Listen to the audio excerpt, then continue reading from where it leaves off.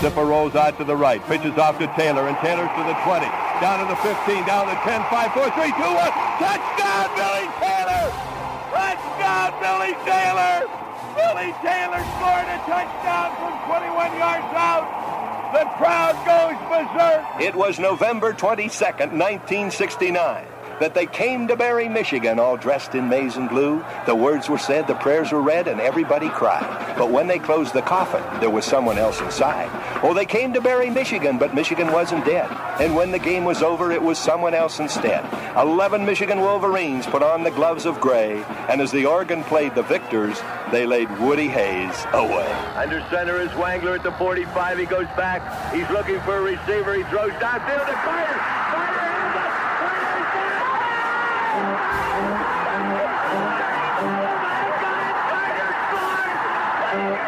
Who's got it better than us? Nobody!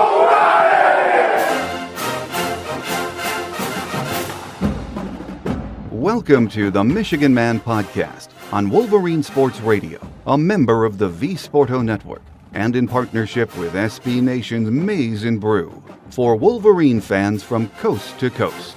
Go Blue and welcome to the show. I'm your host, Mike Fitzpatrick. On today's Game Day show, we'll be joined by beat writer Nick Baumgartner from the Detroit Free Press to recap the Florida game and look ahead to this weekend's home opener against Luke Fickell and his Cincinnati Bearcats. On Thursday's Visitors Edition, we'll hear from Bearcat beat writer Tom Gresham of the Cincinnati Enquirer. So let's get things rolling today with my view from Section 17. I have to say I was a little bit antsy after the 2 pick sixes in the first half, but the way the defense was playing, I felt like we would make adjustments and get back into it in the second half. That is indeed what happened. Jim Harbaugh said on Monday that was the best defensive performance he's seen since becoming head coach, and you can't argue with that.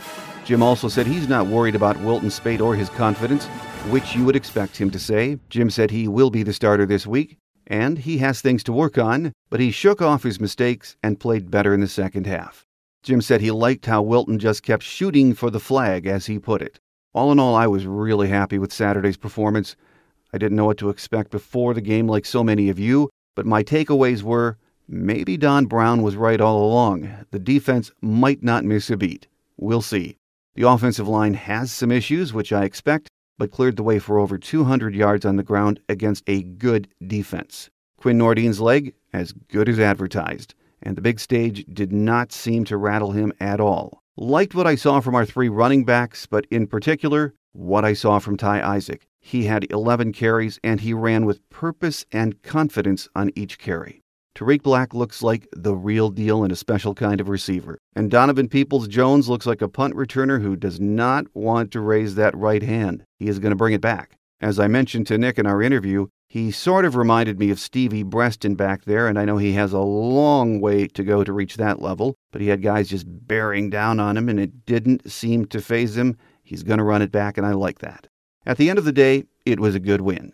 We have things to work on, but when you beat an SEC team like Florida in the opener, it is a good day on so many levels. And I feel better about this team, better than I did a week ago.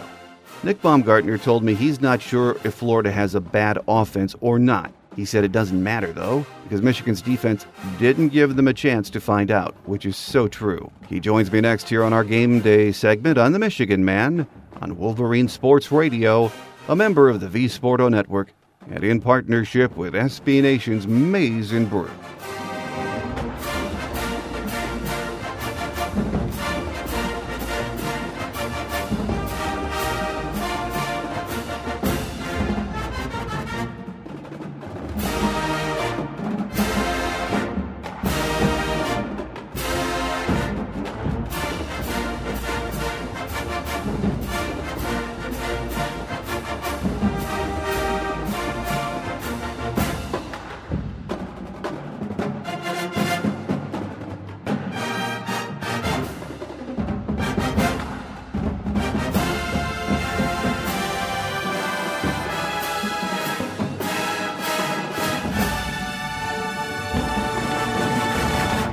With us on our Michigan Game Day segment this week to recap the opener against Florida, and yes, take a look ahead to Cincinnati in the home opener, is beat writer Nick Baumgartner from the Detroit Free Press. Welcome back, Nick. Good to be here, Mike. Hey, new intro, right? New intro. A little different. As I mentioned to you before we started, hey, I've got to get used to the new address, but I'm sure all of our Michigan listeners and fans already know where you are. Yeah, sounds good. I appreciate it. Good to be here, Mike. Thanks for having me. Well, Nick, let's start talking about Wilton Speight. I'm going to cut him some slack. I've watched the game over and over a few times. New receivers, I think that is a quality defense. Time will tell. Of course, he had the accuracy issues. His performance was Saturday, I hope, a blip on the radar screen. It's just one game. Are some of us overreacting a bit, do you think? Oh, yeah, I mean, I don't know. That's a tough one for me. I think probably some a little bit, and some to your point where, it is just one game, and, Florida did have some athleticism up front and was able to maybe cause some problems. But at the same time, he's a second-year guy now, and he's a second-year starter, and he's earned plenty of that criticism from that game because the first interception that was brought back, obviously, that's one where it's on him and Kekoa Crawford. That ball was a little high, but Kekoa should have probably brought that in, caught the football, and not maybe volleyball it up in the air right into another guy's arms. So that's on both guys. The second one was just terrible. I mean, that was a terrible throw. He didn't have anyone in his face. He had a receiver that was open, and he sailed the ball right into the arms of a defensive back. I mean, that's as bad as anything he made last year. I mean, maybe worse. I can't remember a time last year where he threw one right into somebody. That was just, maybe that was an anomaly. Like Jim Harbaugh said after the game, that just didn't seem like him.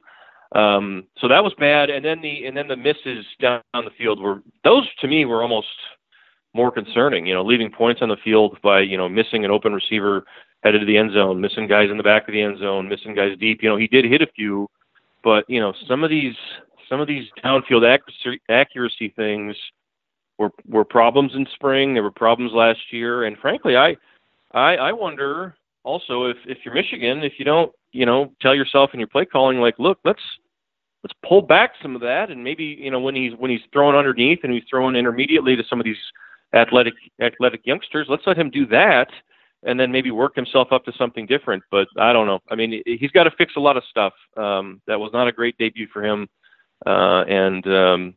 He like I said before, Mike, I mean, I understand your point completely, but at the same time, this is his second year now, and, things have changed, and he's got to get better. Not the Kekoa Crawford interception, but the other one, I think he was trying to get it to Grant Perry. That was one of those where you watch it and say, where was he throwing that? I mean, how could he think it just doesn't make any sense. No, it doesn't. So I'm going to cut him some slack on that one.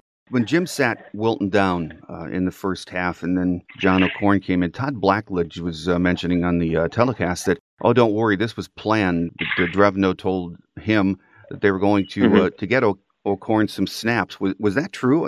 Had that been mentioned by the staff before the game? Well, I'd heard the same thing. It hadn't been mentioned publicly by them, but they had, I'd heard the same thing that they wanted to get John O'Korn in the game, whether they thought he'd earned the snaps or they wanted to see how he reacted or whatever. There was a plan before the game in place that they wanted to get John O'Korn in the football game, and they wanted to get him in the game before, garbage time or whatever to see what they had with him, with a special package or something. However, now I don't think the plan was to get him in the game after two disaster interceptions and everything looked like it was kind of rattling off the tracks there.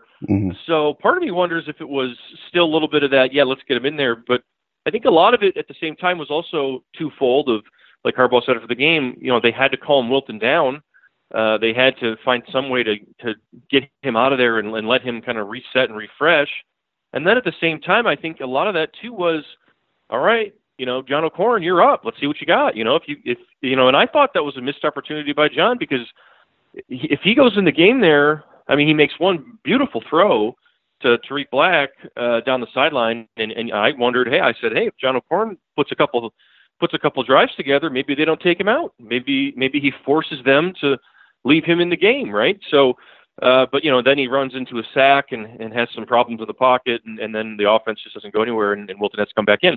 So that was interesting because, I'd heard the same situation of they wanted to get him reps, but then I don't think they anticipated putting him in that type of situation where the sky was falling. on offense, and then he does go in the game, and it's this huge opportunity for him, and he's not quite able to sort of seize it, and now you're right back where you started, and you had to go back with Wilton, and it looked like at that point that it was almost ride or die with Wilton, because it looked like he's your guy no matter what, and he's got to figure it out. So I don't know. This is going to be really interesting going forward. I mean, because it really did seem like O'Korn was a lot closer to Wilton this year at the end of camp than he was last year, enough to where they wanted to get him in a football game, and then obviously they did. We'll see what they do against Cincinnati. I mean, I don't know. That should be more of a blowout type situation, but we'll see if they play more than one guy or what happens. But it'll be interesting going forward. Well, the offensive line was a focal point for me on Saturday. I think it was for a lot of Michigan fans. And against a very good front, at least we think it's a good front, I thought they, at the very least, held up pretty darned well. How about you? Yeah, very, very, very encouraging. I thought, I think I wrote after the game at some point, just enough. They got just enough, and I thought that was kind of something that last year we never really saw a performance like that. And when I say that, I mean last year it was either they were blowing some lesser opponent off the ball, or they were just getting shook by somebody who was athletic and good. This was Michigan going against an athletic front who was aggressive and fast off the football. I don't know how good. We'll see how good they are and down the road how they hold up. But that was an athletic front who could cause problems for you, and they were athletic enough up front, Michigan was, to withstand that and stay on some blocks, just edge people enough to create a lane, use guys' momentum against them. I mean, it was really good play calling, I thought, really good scheme in the run game to help them out. Some of the stuff they did with the delayed draws and some of the zones they ran with Evans and Isaac, who did a fantastic job and kind of helped them out. But overall, a couple issues with the pass protection early from Nolan Alizio, and a couple spots later in the game that were a bit of a hiccup. But man, I thought for the first time out with 3 new starters against a really good unit, that was really good. I'm going to bet you that Tim Drevno and Greg Fry slept pretty well on Saturday night, because that was a lot to work on still. But man, that was not bad. I mean, because we know, Mike, we've seen what it looks like the other way. And we remember 2 years ago when they played at Utah, and they could not do anything. I mean, it was they were just getting just blown off the football. Guys were falling off blocks. Guys were laying on the ground. Guys were tripping and falling. Nothing was working. That looked like a group that was on its way a little bit. And I don't think that's an overreaction to say. I mean, there was a lot of work left there, but I was impressed with the way they handled themselves. They weren't dominant. They didn't control the line of scrimmage completely and totally, but they did their job. And they did enough, and they were savvy and athletic, and that was good to see for those guys, because I think that was probably a real confidence builder for them. No, that's right. I think for the first time in a long time, we saw more positives than negatives from the offensive line. Yes, moving forward, you have to clean some things up. First game against a good SEC opponent or defense, I liked it. And we saw 3 backs get carries, Ty Isaac, Chris Evans, Karan Higdon, 49 running plays for 215 yards. And of the 3 backs we saw, Nick, I really liked what we got from Ty Isaac. I mean, he ran with purpose on each of his carries, which is, something we've not always seen him do in the past 2 years. Yeah, absolutely. I mean, running through arm tackles, not getting tripped at first contact. His head was up, really good, really decisive in his cuts. And then he's just running to daylight. And I think that's the stuff they thought they were going to get from him when he came here as a transfer, and it just never really clicked in. And this looked like, the Ty Isaac they've been waiting on. We'll see if he can carry it over, of course. All 3 of them were good. Higdon was good in less carries, and Evans had some nice ones too, but Isaac was probably the best of the day. And that doesn't mean that, one of those other guys can't be it next week or whatever. That's just the nature of that rotation. But, really good showing from Isaac, able to take advantage of some of those, those delayed draws in late situations. But, again, those are good calls, and you're catching Florida in a spot, but, he's making plays with his feet and his eyes to turn 5 yards into 12 or more than once. So, that helped the offensive line a lot too. And I thought that was really good from the backs, because there were several plays where, you'd see a play that maybe looked like it would have been, no cuts to Davion Smith, but a play that would have been 1 or 2 yards last year with Davion that was turned into 6 or more. I mean, because those guys are making sharp cuts using their eyes, and they're getting they're either bouncing something or they're cutting back up the field and getting into the right spot. They're finding gaps.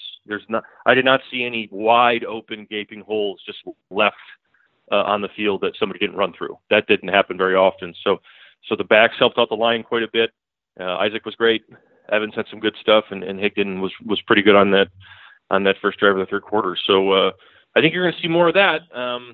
All three of those guys are going to get a lot of reps. It was a close football game, so I'm sure they wanted to probably get Kareem Walker in there, just weren't able to do it. But I'm sure he'll get some time down the road as well, and to answer all those questions. I mean, that's just how it's going to go here. That's a committee, so it'll be multiple guys, and I'm sure that'll be the case going forward. Since spring, you said Tariq Black is a kid that you really like, and he looks ready to go, and he looked like it on Saturday. Grant Perry was solid, other than his silly spinner penalty.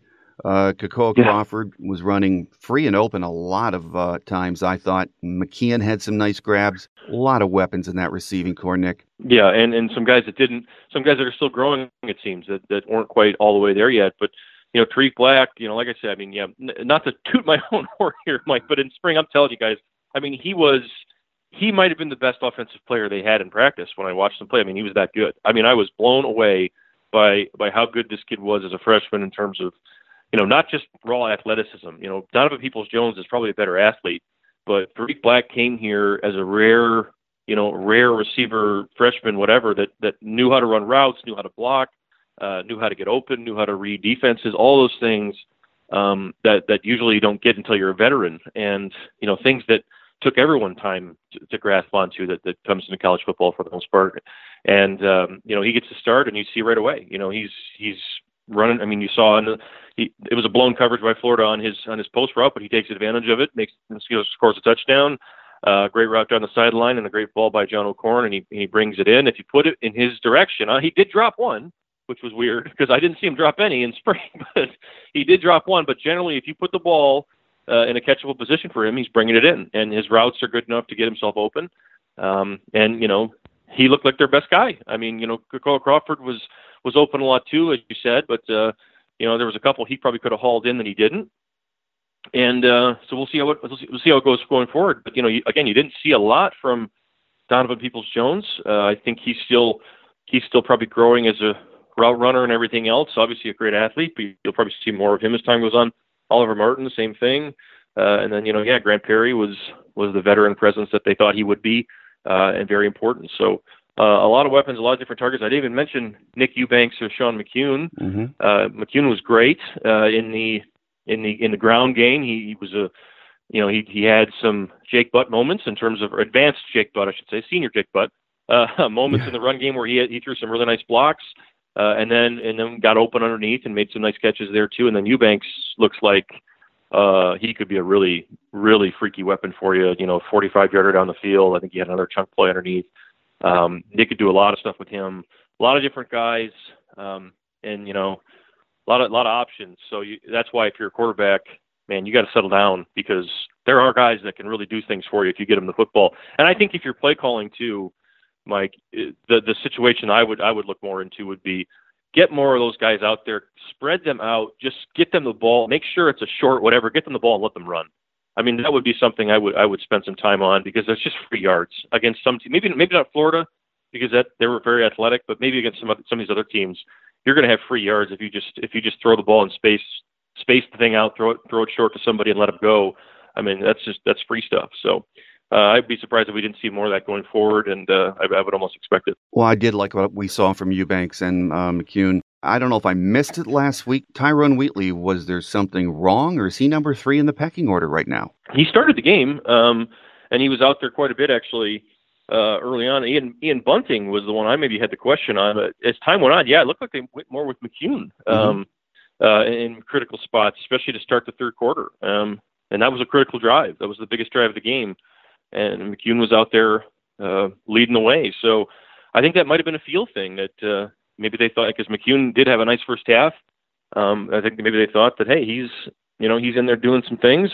Let's let him do it. And then they went with Eubanks. I mean, so Wheatley and Bunting especially. I mean, that I didn't see him very much at all in either in the passing game or on the ground. Wheatley was in there quite a bit in the first half. and then they went a lot with McCune and Eubanks in the second, and Bunting seemed like he was 4, and Wheatley maybe fell to 3. I don't know, but that's going to be a rotating thing too, probably. All right, it's 4 guys in a group. 3 of them are going to get a chance to play, maybe 4, but probably just depends on how they practice that week, and they're going to see how it goes. And that's new coach Greg Fry coaching those guys up, so maybe that's a feel thing on his part, but seemed to work out. As McCune was pretty good, Eubanks had some nice plays, and they have options, and we'll see how it goes. The competition there's probably intense, and I'm sure that'll continue. Well, my takeaway on the offense was could have been better. You take away the pick sixes playing against, again, what we thought is pretty darn good defense. We saw negatives, but there were a lot of positives to take away for the offense as far as their play Saturday. Yeah, I mean, anytime 215 on the ground against an SEC, a 2-time SEC East champion, whatever you want to call Florida, 215 on the ground, 4.5 a carry, whatever it was, you're going to take that. I mean, that's absolutely something, because you know what it's like on the other side, when you don't get that and you're struggling and it's a mess and everything else, and you're wasting great defensive performances. That was not a great defensive performance wasted. That was a young offense that was trying to find its stride, but also at the same time, they did more than enough to make sure they didn't waste one of those all-time, ridiculously good defensive performances that we've seen happen here in the past. And I thought it was good adjustments by the coaches coming out of halftime. Their best drive of the game was the opener in the third quarter, where they settled everything down and they just went to business and scored a touchdown. And good calls throughout the game. A nice job of helping out a young line, and then those guys stepped up and made plays, and the backs kind of carried the day for you. So it's going to take a couple weeks, I think, for everything to hit its stride for these guys. I think that was expected, and that probably includes the quarterback too. But at some point, it's going to have to happen. We'll see where they are, maybe against Purdue or Michigan State here in a couple of weeks. But it's going to be a process and something that they build with. But I do think the coaching staff looks pretty solid right now, and I think that they're in pretty good hands. With us here on our Michigan Game Day segment this week, as we take a look back at Florida, and in a few minutes we'll look ahead to the Cincinnati visit this Saturday for the home opener, is beat writer Nick Baumgartner from the Detroit Free Press. Now moving over to the D, Nick. As nervous as the offense was making me early in that game, I think by midway through the second quarter, my thought was Florida is just spinning their wheels against this defense. And I don't care if they are a bad offense, that defense was fast, and they were fantastic. Yeah, Michigan never gave Florida a chance to prove if it was bad or good. It was just, they just completely swallowed them in every way, and it was multiple, it was layered. It was a fantastic scheme and game plan from Don Brown, who just completely outcoached McElwain and Doug Nussmeier at every turn, and had things that that were maybe a little unexpected, as he often does. A surprise wrinkle here or there that really always works.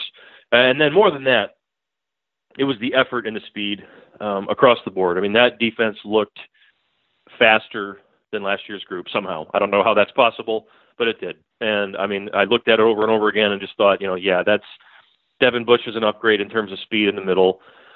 Khaleke Hudson appears just as fast on the outside in terms of straight line stuff as Peppers was, maybe not as agile or whatever, explosive in terms of returning a punt, but in terms of playing linebacker, more than fine.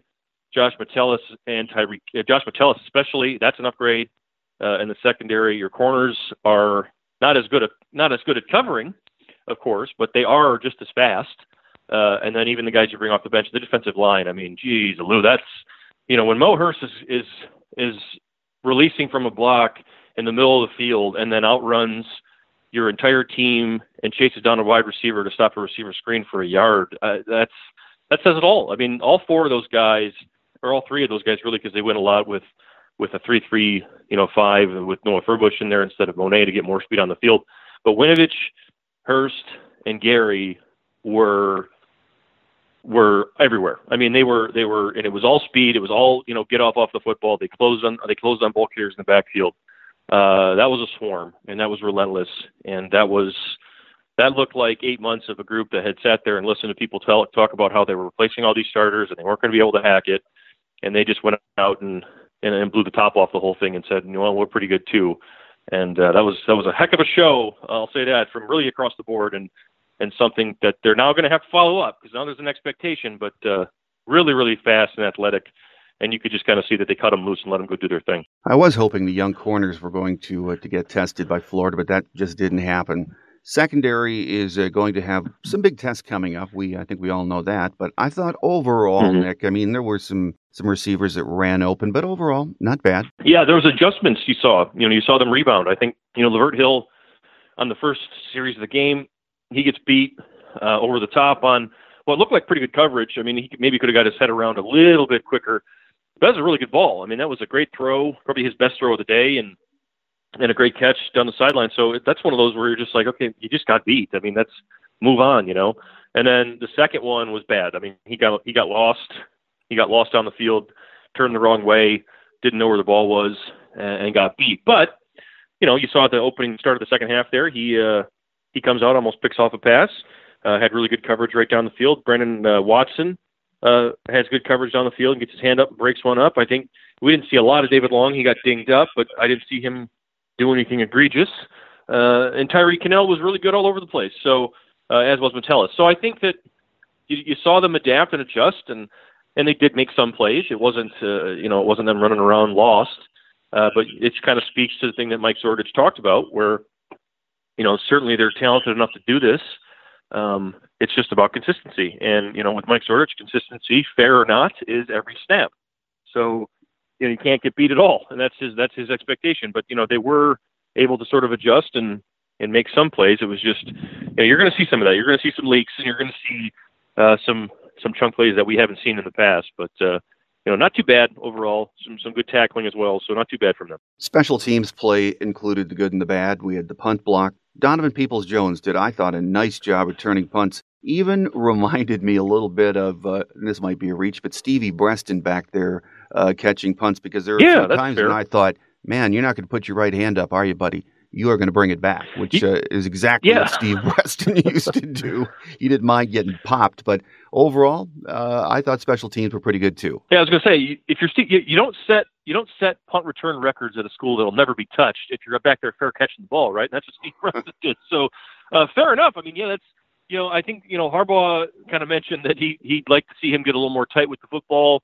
There was a few times I think they were nervous that maybe the ball would pop out as he was kind of playing loose back there. But he's a confident young kid, and he wanted to break one. You could tell, and he was aggressive with it and not scared to do it, which is really important, because that could be a terrifying position.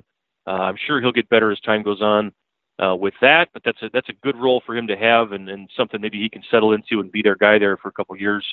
Or at least for a good stretch here. So overall, that was good for him. And then Quinn Nordine was fantastic. Other than the last two of the game, 4 straight to open it up, 2 50-plus yarders. They got everything they wanted from him and more, it looks like. So that looks like the kicker of the future for sure. And you got 4 years of him, so pretty good. Punting, they did get the one blocked, but rebounded there and looked fine. Will Hart, I believe, was the punter. So. Not bad for a brand new contingent. It's going to be a step back, I think, overall in terms of your return game and your punt game, because Kenny Allen was fantastic as a punter, and Peppers was obviously just maybe the best punt returner in the country. So it's not going to be as good, but not too bad, not a bad start. Well, let's look ahead to the Cincinnati home opener coming up this Saturday in the Big House, Nick. Luke Fickell brings his Cincinnati Bearcats to town on Saturday. They beat Austin Peay on Thursday night, hung on 26-14. On paper, this sure looks like a game that could get out of hand really early, doesn't it? Yeah, it's a 31.5 spread, or at least that's what it opened at. Cincinnati is, that was a good hire, I think. Luke Fickell was a good hire. I think in time he'll do a nice job there in terms of recruiting and everything else and getting them talent. But this team went 1-7 to finish the year, and they're replacing a lot anyway. They're replacing a lot off a bad team, and they're kind of trying to relearn how to win. They're absolutely in rebuilding mode right now. Really didn't blow Austin Peay off the field. Let's remember that too. That was Austin Peay had the football with about 5 minutes to go and a chance to take a lead in the fourth quarter of that game at Cincinnati, and they were not. That's an FCS team, so. They struggled at times defensively to get off the field. They got outgained. They didn't really do much in terms of, they had less than 300 yards of offense. So, they got to win. That's most important, I'm sure, for them, and they're probably feeling good about themselves. But this is a team Michigan should handle. This of all the teams on their schedule probably is a team they should handle because Air Force presents some unique situations. But a game where you've got to now, we'll see with all this youth if you're able to rebound emotionally from a game that you spent 8 months foaming at the mouth for to now all of a sudden you got to gear back up. It helps that it's your first home game, but you got to gear back up and have that same effort against a team that isn't as good. So we'll see how they respond to that. That's a good test for a young team as well. So we'll see how they rebound and not rebound, but keep pushing forward and see if they can carry it over. Well, this Cincinnati team they have a few solid players on offense, Nick. Mike Boone, I watched the tape of the game from last Thursday. He rushed for over 100. Junior quarterback Hayden Moore, 17 of 28 passing. They have 2 receivers back from last year. They look pretty nice. They have some issues on that offensive line, but still, they only gained 248 yards against an FCS team. Man, is it hard to imagine them having much success against Don Brown's defense, isn't it? Yeah, especially when you just mentioned it, the issues with an offensive line. If you're a team like that is rebuilding anyway, and your offensive line is not great, and you're going against his front seven, that could be a long night. And that's the one thing where I think I give we'll see how the youngsters respond. But Don Brown's pretty good. I think we all know that by now. And he's got a really athletic and active front seven, and he can do, he can do hundreds of different things up there with different combinations and movement and everything else. So that's where I look back and say, even if your offense, maybe it sputters its wheels a little bit, I think your defense should have enough to keep Cincinnati in check, make life pretty tough on them, and then give your offense some time to find its rhythm and push itself forward. So they should win this game, obviously by double digits, multiple touchdowns. No question about it. I don't know if 31.5 that's a crazy spread. I don't know if that's fair, but whatever. It should be a no doubt football game, and we'll see if they can emotionally get themselves up and do it again. Well, that Bearcat D might be just what the doctor ordered for Wilton and the guys. They gave up over 300 yards to Austin Peay, let them hold the ball for 38 minutes in that game. And I'm not sure, what we'll learn about the offense watching this game because this defense is not very good. But Wilton's going to have guys open, and we're going to get a good idea if there's a timing issue, I think, or an accuracy issue this week. Yeah, they just could not get off the field. Like you say, almost 40 minutes against an FCS team. That's staggering almost. And Michigan is a ball possession team anyway. So so it should be a chance to see if some of these issues were a one-time deal or if this is real and if it's something they got to worry about. So you got to hit open guys when they're there. You got to take what's given to you. Probably aren't going to empty the tank here against Cincinnati in terms of all the things you want to do down the road, but you should be able to, if your offensive line plays a similar improvement, trend like they showed from last week and get a little better, they should be fine too. So should not be a struggle, should not be a game where you're sweating it in the second half. If you are, something went wrong. But Michigan has more than enough talent to make sure that this thing gets salted away and moves on to 2-0. Well, we don't have many of these games on the schedule, Nick, and this is probably the only one. And if fans are looking for what you would expect is just an old-fashioned beatdown, this is probably the only one we're going to see this year. Yes, this was probably the cheapest ticket on the schedule, right? Maybe not, because it's a home opener, but maybe this and Rutgers, I guess. Although Rutgers showed some stuff too, so and Air Force presents a whole separate set of issues. But this is one where you should be able to get a lot of guys on the field. And I think that maybe also is maybe motivation for the staff. Let's put this thing away, get a lot of the guys that weren't able to get in that they wanted to get in last week, and see what they can do as well. So if you have a game where you're hoping to get 50 guys snaps or something like that, this is it. So we'll see how that goes, and we'll see if they can do it. My guest on our Michigan Game Day for this week has been beat writer Nick Baumgardner from the Detroit Free Press, as we've been recapping Florida, taking a look ahead to the Cincinnati opener on Saturday. So as always, Nick, good stuff, and we look forward to the next visit a little later in the season. All right, Mike, sounds good. Quick Hits is next as we wrap it up on this Game Day edition of The Michigan Man on Wolverine Sports Radio, a member of the V Sporto Network, and in partnership with SB Nation's Maize and Brew.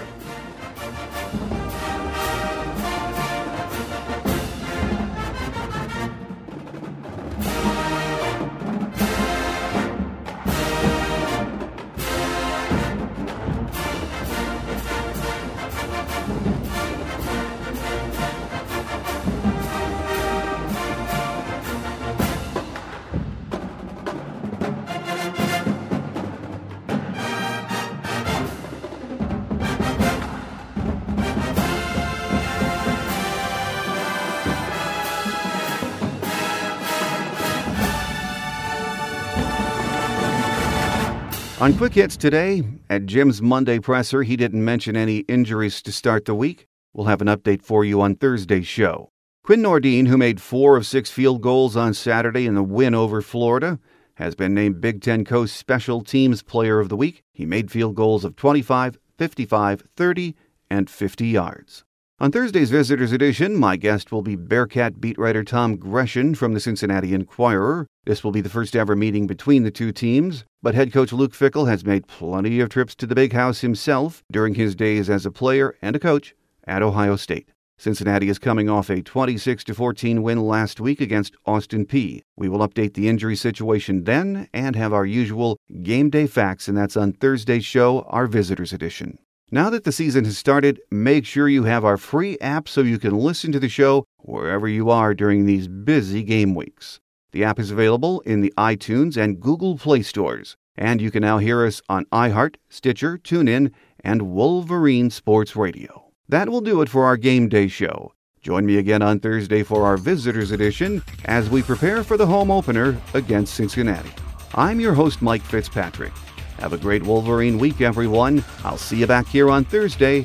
Until then, take care, and as always, go blue.